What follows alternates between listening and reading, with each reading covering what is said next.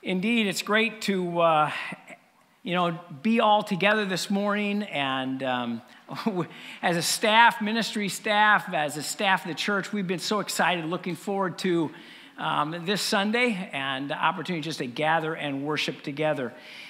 Years ago, when I was a youth pastor, centuries ago, and I don't remember if any of you knew how to do this or remember doing this. We would send students out on what we called a bigger and better scavenger hunt. Anybody ever be involved in a bigger and better scavenger hunt? Well, for those who aren't, what would happen was we would divide the students up into teams of like 5, 8 students, and then we'd give each of those teams something small, something tiny, insignificant, like maybe a paper clip. And we would give them a paper clip, and they would go out into the neighborhoods, and they would knock on a door, and they would ask if they had something that was either bigger or better than that paper clip that they would be willing to trade them for. And so maybe the homeowner would look around and they would find something bigger and better. Maybe it was an orange, something just a little bit bigger, something a little bit better than that paper clip, and they would trade that orange for that paper clip. And then the students would go to the next door, the next house, and they would ask, well, do you have something bigger or better than this orange that you're willing to trade? And, they would do that house after house, and maybe after 6, 7, dozen houses. I was always amazed at the items that these students would bring back to the church. I remember bringing back couches, old raggedy couches they would bring back. They would bring back old TV sets, that were broken, that weren't able to be used. It's bigger. And they'd bring that back. The biggest item that team actually brought back to the church one time in one of these churches was a boat. An old rundown boat. I'm not sure, how, they end up dragging it back to the church, and it was amazing. The biggest thing, we always had to get rid of it then, It was a way for them to deposit those items. But, sometimes, I tell you that story because sometimes in the church, I think, we're tempted to play that same type of game. Face it, we live in an entertainment-driven culture. And the desire for bigger and better leaks into the church oftentimes.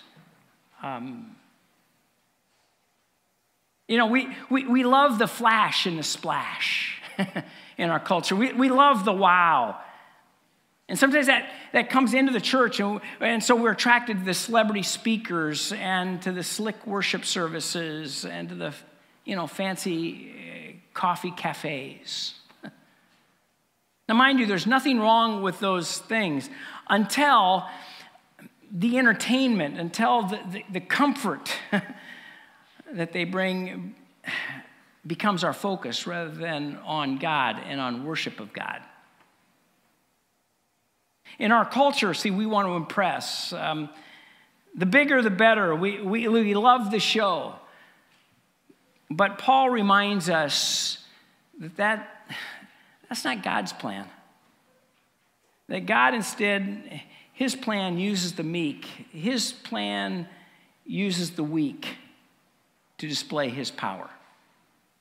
I invite you this morning to turn with me to 2 Corinthians. We're going to be walking our way through this very interesting letter of the Apostle Paul's, 2 Corinthians. In fact, my guess is you probably haven't read through 2 Corinthians for a long time, if you've ever read through 2 Corinthians, because it's not a very well-known, well-read letter. 2 Corinthians, where we will encounter a city here, a city of Corinth, that I think you and I, living in our culture, that we can relate to. A city that was known for the love of the wow. Now, let me give you a background a little bit. Corinth was originally a Greek city-state. But in 146 BC, it was destroyed by Rome, and it remained in ruins for about 100 years until 44 BC when Julius Caesar rebuilt it as a Roman colony. So when the Apostle Paul, catch this, when the Apostle Paul visits that city in AD 49 or 50, that city was just really just barely over 100 years old. Yet over those 100 years, Corinth had become the third most important city in the Roman Empire, with experts say about 80,000 to 100,000 residents in that city. Why was it so important? Well, mainly because of its location. Corinth was located on the Isthmus of Greece, and it was positioned in such a way that it had become kind of the crossroads of Greece, and it became very quickly this ancient, free-wheeling boom town. Now, like many of the boom towns during the American Western expansion, materialism and pride and self-confidence filled the city of Corinth.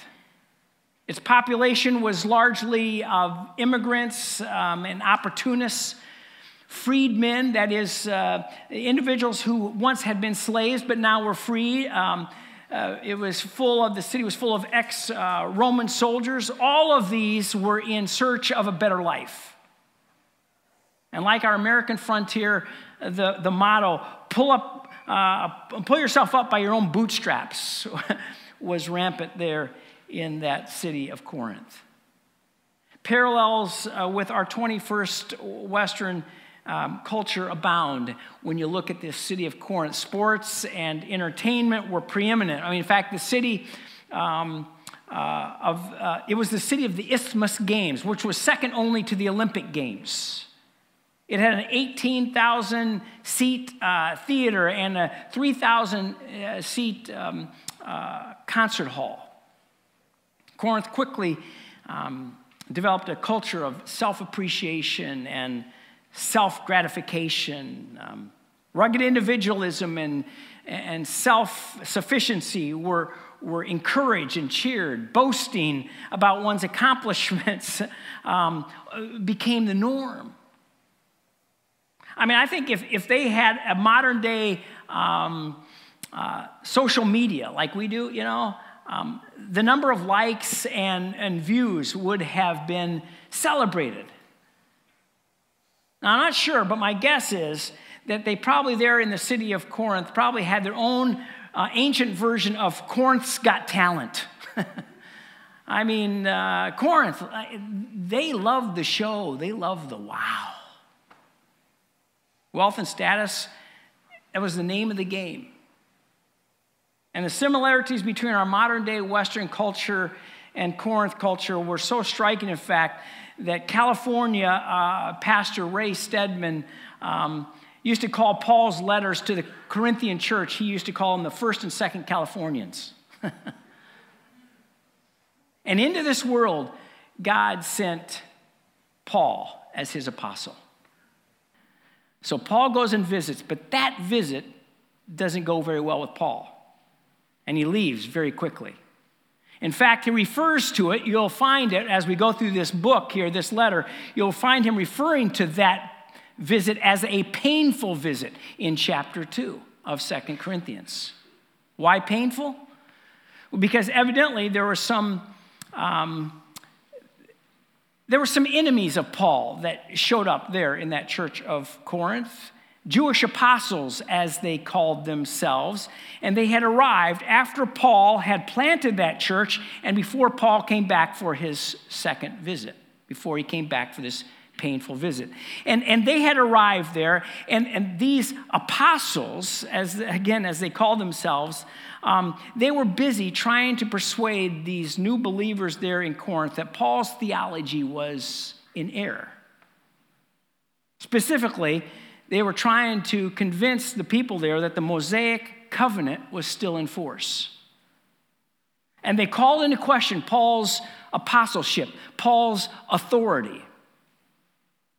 I mean, they asked questions like, listen, if Paul was for real, I mean, if he is really an apostle, I mean, why did he have to suffer so much? They asked questions like, I mean, if Paul's really a true apostle, where's his great success? I mean, why didn't Paul come to you with letters of recommendation like everyone else does? Why was Paul's ministry so lacking in power?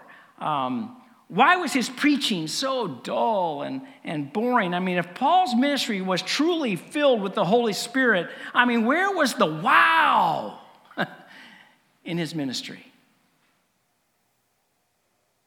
Paul, after he left after that painful visit, wounded and hurt, and returned then to Ephesus, and then with great emotion, he wrote another letter, a letter that in fact, has been lost. We don't have that letter, but it was a letter that he refers to, again, in 2 Corinthians here, in in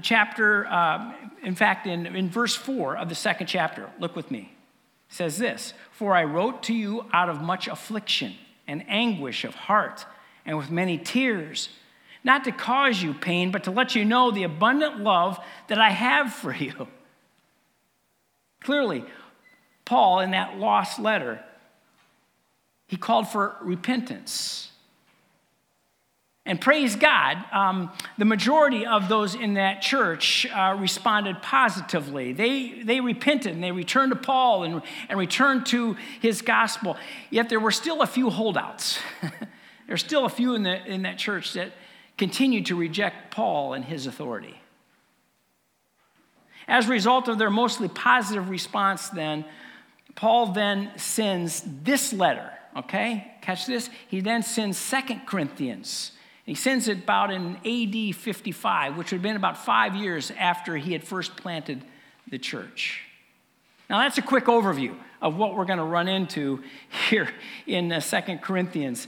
And I got to tell you, as we study this letter this winter and this spring, we will discover that it is, of all of Paul's writings, the most emotional, most personal. Nowhere is Paul's heart so torn, so exposed as in this letter. It carries both the tone of injured love and at the same time of a wounded, relentless love for that church.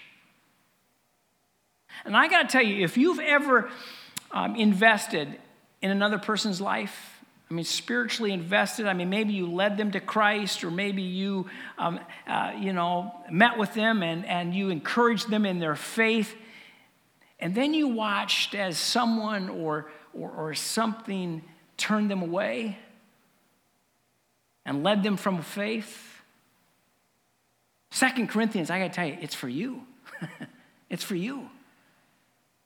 If you're one who really cares about the gospel and cares for souls, you'll find this letter to be captivating, encouraging. So let's begin just with Paul's greeting this morning, verses 1 and 2. 2 Corinthians chapter 1, verse 1 and 2. Paul, an apostle of Christ Jesus by the will of God, and Timothy, our brother, to the church of God that is in Corinth, which with all the saints who are in the whole of Achaia, grace to you and peace from God our Father and the Lord Jesus Christ. Paul's purpose, I think we can find it here. He makes it very clear in these first two verses, his purpose for writing this letter. First of all, he reasserts his authority. Do you see that? He cuts right to the issue, doesn't he? Paul, an apostle of Christ Jesus by the will of God. An apostle is an emissary who's authorized and commissioned to carry out a personal mission on behalf of someone else. I want you to notice here that Paul makes it very clear that his authority as an apostle came directly from the Messiah, from the risen Christ. You say, well, when did that happen? Well, it happened on the road to Damascus. And that call that happened on that road to Damascus was in accordance with God's will. See, Christ is the one who is responsible for sending Paul, and God is the one who has made that sending possible. Paul makes this simple, straightforward declaration as he opens his letter because he wants to remind these readers that his divinely appointed role and authority among God's people, they come from God. To reject the authority of one who is an apostle of Christ, the Messiah, Jesus, by the will of God, it's to reject the authority of God himself. Paul wants to make that clear. And next, what Paul does is he addresses the church. Do you notice that? Despite the past problems and recent rebellion, he reminds them that they are the church of God. This church in Corinth was God's church. It wasn't Paul's church. It wasn't Apollos's or, it wasn't Timothy's. It was nobody else's. It was God's church, no one else's. I think of that often as I think about our church here. Although I've been your pastor here at First Free for over 20 years, I got to tell you, oftentimes I'm reminded, this is not my church.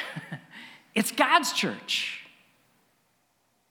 There have been other pastors, other leaders through this church's 139 years that have served here. And there will be, God willing, many other pastors and leaders who will serve here at First Free for the years to come. Because this is God's church. It's God's church alone. Nobody else's.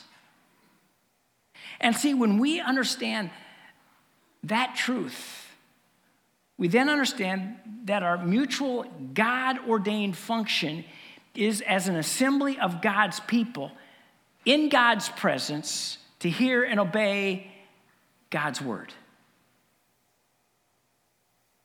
Now, ironically, if you read this initial greeting, ironically, Paul also calls these believers, you see this? Saints. Saints. That's interesting, don't you think? They're saints.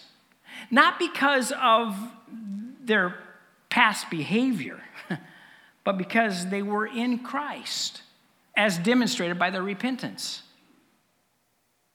See, saints are not necessarily those who have attained some, high degree of spirituality, but for those who belong to God and therefore respond to God's call for obedience. And as we go through this letter, I got to tell you, as we go through this letter, it's going to be important for all of us to continue to come back to this designation, saints. Because, friends, that's who you are. Saints. And then Paul concludes in verse 2 with his prayer wish for them. Grace to you and peace from God our Father and Lord Jesus Christ. Grace and peace. In our English translations, I got to tell you, it's impossible for us really to hear the wordplay here that Paul uses. Basically, where the readers would expect him to say hello, Paul instead wishes them grace, two words that are very close together. And he wishes them continuing experience of God's merciful grace in their life, the grace of forgiveness, grace of deliverance from the power of sin, the grace of eternal life. And he can do that because of what Christ did on the cross. Christ's death on the cross makes God's grace possible. Of course, the greeting also includes God's peace. That is shalom, a well-being when all things are right with God. A possibility also granted by the grace of God through Jesus Christ. Charles Stanley once wrote, "Grace and peace are twin sisters, grace being the firstborn. Where grace abounds, peace thrives. Where grace is stunted, peace shrivels. Now that's Paul's opening greeting to this Corinthian church. So you say, well, Sutton, what should we look for as we study this letter?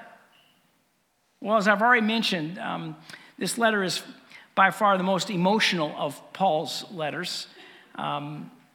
We'll find not only that Paul defend his apostolic ministry, but he will also argue for the truth of the new covenant in Christ. He'll refute his opponents who were pushing the old covenant, who were promising these Corinthians believers deliverance from their sufferings. They won't have to suffer anymore, who were promising also a more powerful experience, with the Holy Spirit.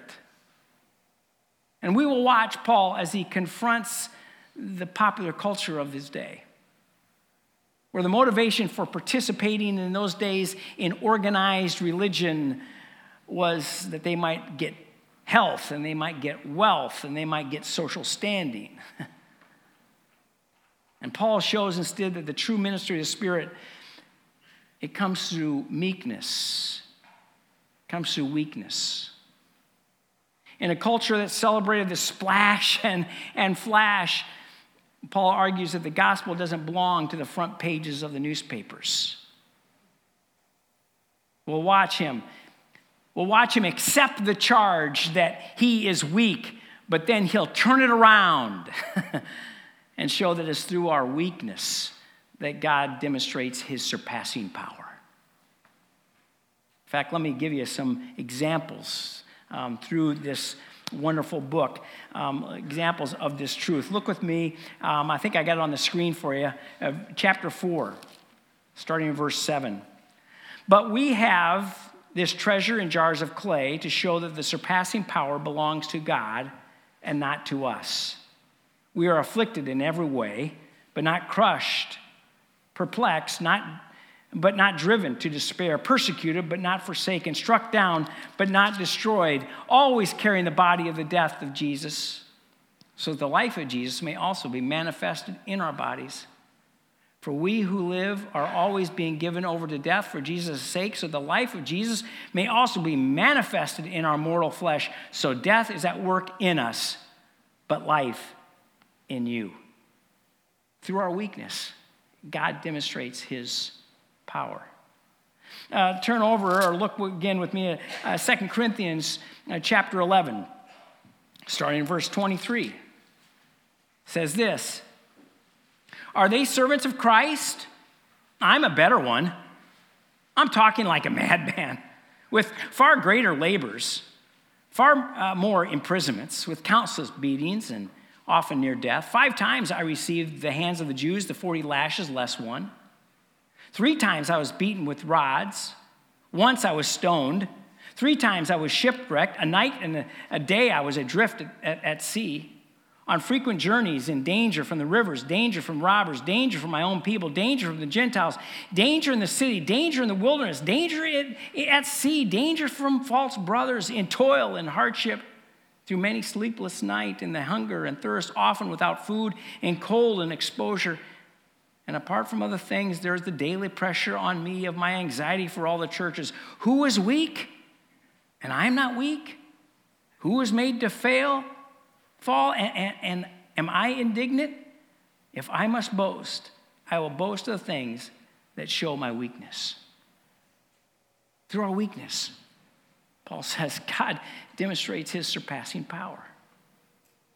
And then, of course, his famous declaration that you'll find in chapter 12, verses 9 and 10. He says this: But he said to me, my grace is sufficient for you, for my power is made perfect in weakness. Therefore, I will boast all the more gladly in my weaknesses, so that the power of Christ may rest upon me. For the sake of Christ, then, I am content with my weaknesses, insults, hardships, persecutions, and calamities. For when I am weak, then I am strong. There's a fictional story. It's a fiction. But it's an interesting story. It's a story about a mother who wanted her young son, to progress at his playing the piano. And so she bought tickets to world-renowned concert pianist's performance. And when they came to that performance that night, they found their seats near the front of the concert hall and eyed the majestic Steinway that was up there on the platform. The mother got distracted talking to a friend off to the side, and the boy quietly slipped away out of his seat. When 8 o'clock arrived, the spotlight came on, and the audience quieted, and only at that point did they notice this boy, who now sitting up on the piano bench in front of the piano, innocently picking out on the piano, "Twinkle, Twinkle, Little Star." His mother gasped, as you can imagine. But before she could retrieve her son, the master appeared on the stage and quickly moved to the keyboard. "Don't quit," he said. "Keep playing." Leaning over, the master reached down his left hand and began to filling in the bass part. Soon, his right arm reached around the other side, encircling the child to add a running obbligato. Together, the old master and that young novice, they held the crowd mesmerized. I know it's a fictional story, but I got to tell you, it demonstrates and illustrates that in our lives, unpolished and weak though we may be, it's the master who surrounds us and whispers in our ear time and time again, "Don't quit. Keep playing." And as we do, he augments and uses our human weaknesses and our frailties and our sufferings to put on display his amazing beauty and power. Listen, a violin in my hand will get you some squeaky noise. But a violin in Itzhak Perlman's hand will get you the music of the masters. Marble in my hand, it's just an ugly, dirt-covered stone. But marble in Michelangelo's hand will get the magnificent David. A basketball in my hand, it's worth about $29.95. But a basketball in Shaq O'Neal's hand is worth about $30 million. A tennis racket in my hand, well, okay, so-so. But a tennis racket in the Williams sisters' hands is a tennis champion. A golf club in my hand, well, look out, there's trouble ahead. But a golf club in Jack Nicklaus's hand is a Masters champion, because it all depends on whose hands it's in. A rod in my hand may beat off the dogs, but a rod in Moses' hand will part the Red Seas of your life. A jawbone of a donkey in my hand is the remains of a dead donkey, but a jawbone in Samson's hand will destroy the Philistines. A slingshot in my hand, well, that's only a kid's toy. But a slingshot in David's hand will drop the Goliaths in your life, because it all depends on whose hands it's in. Spit clay in my hand, and all you'll get is a little mud cake. But spit clay in Jesus' hand, and it'll open the eyes of the blind. 2 fishes and 5 loaves of bread will get you a couple of fish sandwiches, and it's in my hand. But in Jesus' hand, it will feed 5,000. Nails in my hand might get you a little birdhouse. But nails in Jesus' hand, hanging on the cross between 2 thieves on a hill called Calvary, is salvation to the world, because it all depends on whose hands it's in. Friends, I got to tell you, we will learn a lot in this wonderful letter of 2 Corinthians. And I got to tell you, admittedly, we have a lot to learn, don't we? But I don't want you to miss this one key lesson that you'll see running throughout this letter. The gospel of Jesus Christ does not depend on splash and flash. We're in the hands of God, and when we're in the hands of God with all of our weaknesses, he will put his power on display. And listen, the gospel, it's not about impressing with a wow, but about impacting with God's power. May God's grace and peace be multiplied upon God's church and all of the saints here at First Free. Let's pray. Father, would you forgive us for working so hard to impress? Forgive us for seeking above all else the wow. Father, we are weak. We admit that. We are frail. We admit that. We are broken. We admit that.